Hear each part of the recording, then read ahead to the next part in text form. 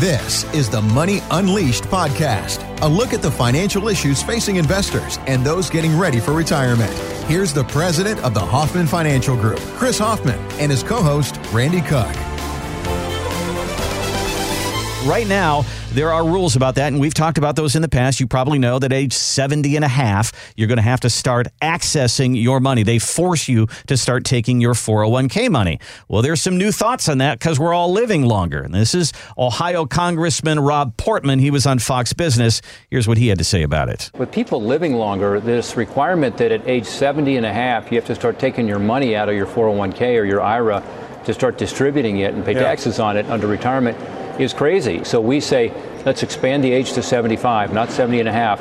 And then let's say, if you have less than $100,000 in your retirement account, there should be no minimum required distribution at all. Interesting. So he said 75. They actually agreed on 72. Yep. So let's just take that part of it right now. So, you know what's interesting is he says if you have less than $100,000, you get a waiver. Yeah. I mean, if you have less than $100,000 in your retirement accounts, you're probably going to use it. So I don't understand. You're right. I mean, you're going to need it. Yeah. Right? You're going to need income from it or distributions from it. So it's politicians playing with money. Right. It never works. It's a disaster. But there are some things in here that I think we need to point out and go through that are relevant. Okay, 70 and a half to 72. Is that a good thing? Yeah, sure. Okay. It gives any more control for the individual is a great thing. I get plenty of clients coming to me saying, I don't want nor need my required minimum distributions at 70. Hold them, take them back, put them somewhere else. And you can't. You can't, Yeah. unless you get a huge penalty. So 72 would be a big win. It causes some pressure. I think over a 10-year budget window, the Treasury would lose $8.9 billion by extending it from 70 and a half to 72. So there's got to be a gotcha in here someplace. Exactly. Yeah. Exactly. Okay. And that gotcha is related to inherited IRAs. Okay. So for those of you who have heard us in the past or maybe have not heard us, so I'm pushing 60 years old. My mom is 81 and she's got a bunch of IRAs. If mom were to pass away, she would send that money down to me, and that would be what they call a stretch IRA. That's right. So I have to take that money out now according to my lifespan. Yeah, there's a different chart. So they say I'm going to live to 87. They've got that all figured out. Yep. So now I've got another 27 years to take that money. But according to this, they would shorten that time. Yeah, they're talking about depleting it within 10 years. Okay. So that's one of the proposals that's out there. If not, moving it back to 5 years. Wow. So 5 years would be devastating. 10 years still doesn't allow for good estate planning and inheritance planning. So here's where they get that $8.9 billion back. If they caused us or forced us to liquidate inherited IRAs within a 10-year period of time, the Treasury collects $15.7 billion over the next 10 years. Aha. So there's where they claw the money back. So they're basically boxing this in and saying, okay, we're going to give you the ability to contribute to IRAs and 401ks and build up a retirement account. It's all tax deferred, but we want that tax money back in a reasonable time frame during your life. And if you pass away and you've got money saved up, your spouses are okay.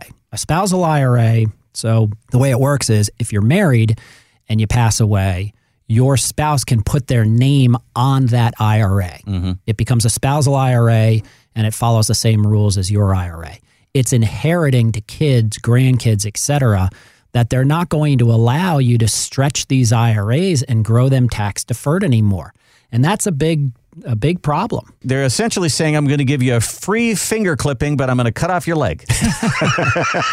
Don't bleed out. Yeah, exactly. So I saw the vote on this, and it was like 417 to 3. So 417 guys say, women say, this is a great thing. Congress can't agree on anything. Nope. They can't agree on anything. But what they agreed on is how to tax you.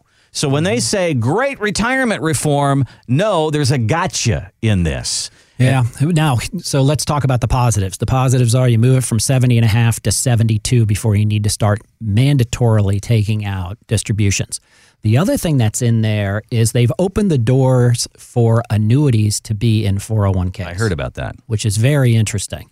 Everybody talks about the A word, the annuity, being a bad idea. I can tell you my clients that have pensions, in effect annuities, Love them. are loving them because they pay a lot. And what do they pay? A guaranteed income stream for the rest of your life.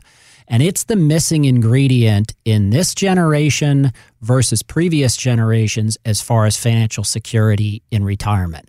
25 years ago, 35 years ago, if you retired, you knew what you could live on. You had Social Security and you had a pension. Mm-hmm. But pensions have largely gone away, and you don't know whether you should purchase an income annuity or not. So that's left to chance, and there are some good ones and there are some bad ones out there, just like all investments. So you'd have to vet that.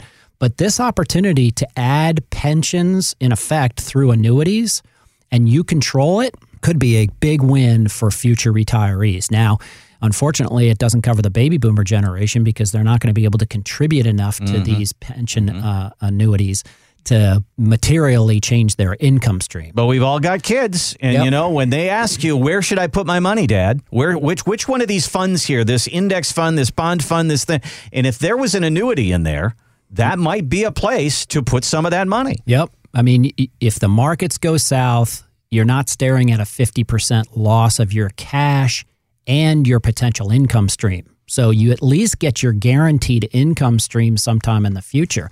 I mean, I've got clients that are doing legacy planning and trying to figure out how to purchase income annuities that roll over to their kids, and there's tax preferential treatment with them now. They can stretch those annuities out for generations to come. We had a gentleman from Lincoln on that highlighted their i4Life product. I mean, it was a powerful tool, and they got a special tax ruling from the IRS on it. So I would love to see annuities offered in 401ks. I'd probably be a bigger fan of contributing more funds to a 401k if it had some of those hard line guaranteed type products in them. All right, you mentioned pensions, and most people love to have a pension because it gives you income for the rest of your life. We've all heard about the pension crisis. Well, there was a story this week on Fox Business. This is Don Peoples, and when you find out why some of these pension problems are taking place, it kind of makes you mad. They are managed generally by elected officials who actually have no experience in that space. And they make what are political decisions as opposed to business decisions. And they are rarely meeting their benchmark, which is the amount of money that they actually have to make in order to cover their liabilities. So in some cases, the same guy who's making the decision on what potholes to fill on the roads is managing my pension money. Really? Yeah. And they're choosing what rate of return they need to achieve. And some of them are 7% on average. And that works over an extended period of time, but it doesn't work during a dot-com crisis. It doesn't work during 2008. Look, there's a $22 billion shortfall among pensions out there. And I see them every week. I'm reading about them.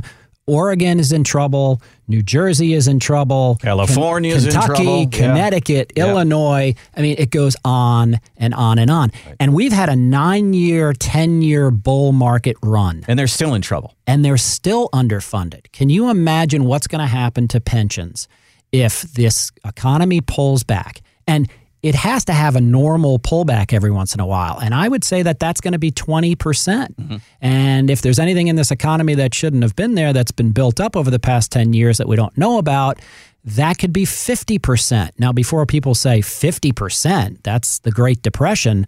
Well, it's really not. I mean, we're up 300% since the low of 2009. So you would still be up roughly double your money over the past 10 years. But your pensions right now are shooting for the stars to satisfy their obligation. I mean, Hawaii went into bitcoins.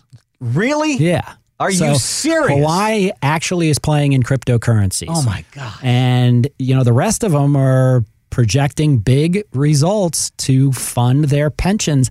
And I don't think it's possible. So you sent me this story from Forbes about the Oregon pension situation there, and they have 45% of their money in high-risk investments with high fees and poor performance. Yeah, and that's a reason that with the RMD changes allowing annuities, I would rather have my clients purchase a piece of their 401k in an annuity that's individual with an A+ rated insurance company, because the insurance company can define it based on that individual. You purchase your own plan, and they'll change based on where the economics are. But those investments and those guarantees aren't based on Bitcoin or shooting for 10, 12, 15% returns. It's pie in the sky. And they're being managed by professionals. Right. These are people who actually sell life insurance, annuities, and long-term care, and they know how to manage that process versus these managers of pensions that, it reminds me of Billions, that show where they're negotiating political campaigns around these pension funds. It's a dangerous and slippery slope, in my opinion. You'd be better off. So here's my advice for those of you that have pensions out there. One is you should know whether it's funded or not, okay? And you can look that up. But second, and most importantly, is find out if you have a lump sum option available to you before you make a decision to trigger an income stream. If you have a lump sum pension available to you, you can pull that lump sum. You can reinvest it back in an income annuity, which looks a lot like a pension. It's a guaranteed income stream for the rest of your life. And there are income annuities out there that will grow over time, where pensions won't. Pensions stay static. They pay you an amount, no less, no more for the rest of your life. Well, guess what? Every year, that purchasing power becomes less and less. And you could actually invest in something that produces an income stream that will grow as the market grows. So you've got more options available to you. You now control the cash if you pull the lump sum because you have that investable asset. You don't have to annuitize the policy and give up the cash. You can actually trigger a lifetime income stream, and you can change that investment in the future if there's better opportunities out there. Thanks for listening to the Money Unleashed podcast with Chris Hoffman. To find out more about the Hoffman Financial Group, go to unleashyourmoney.com and join Chris for his radio show, Money Unleashed, Sunday afternoons at 5 on WSB Radio Atlanta.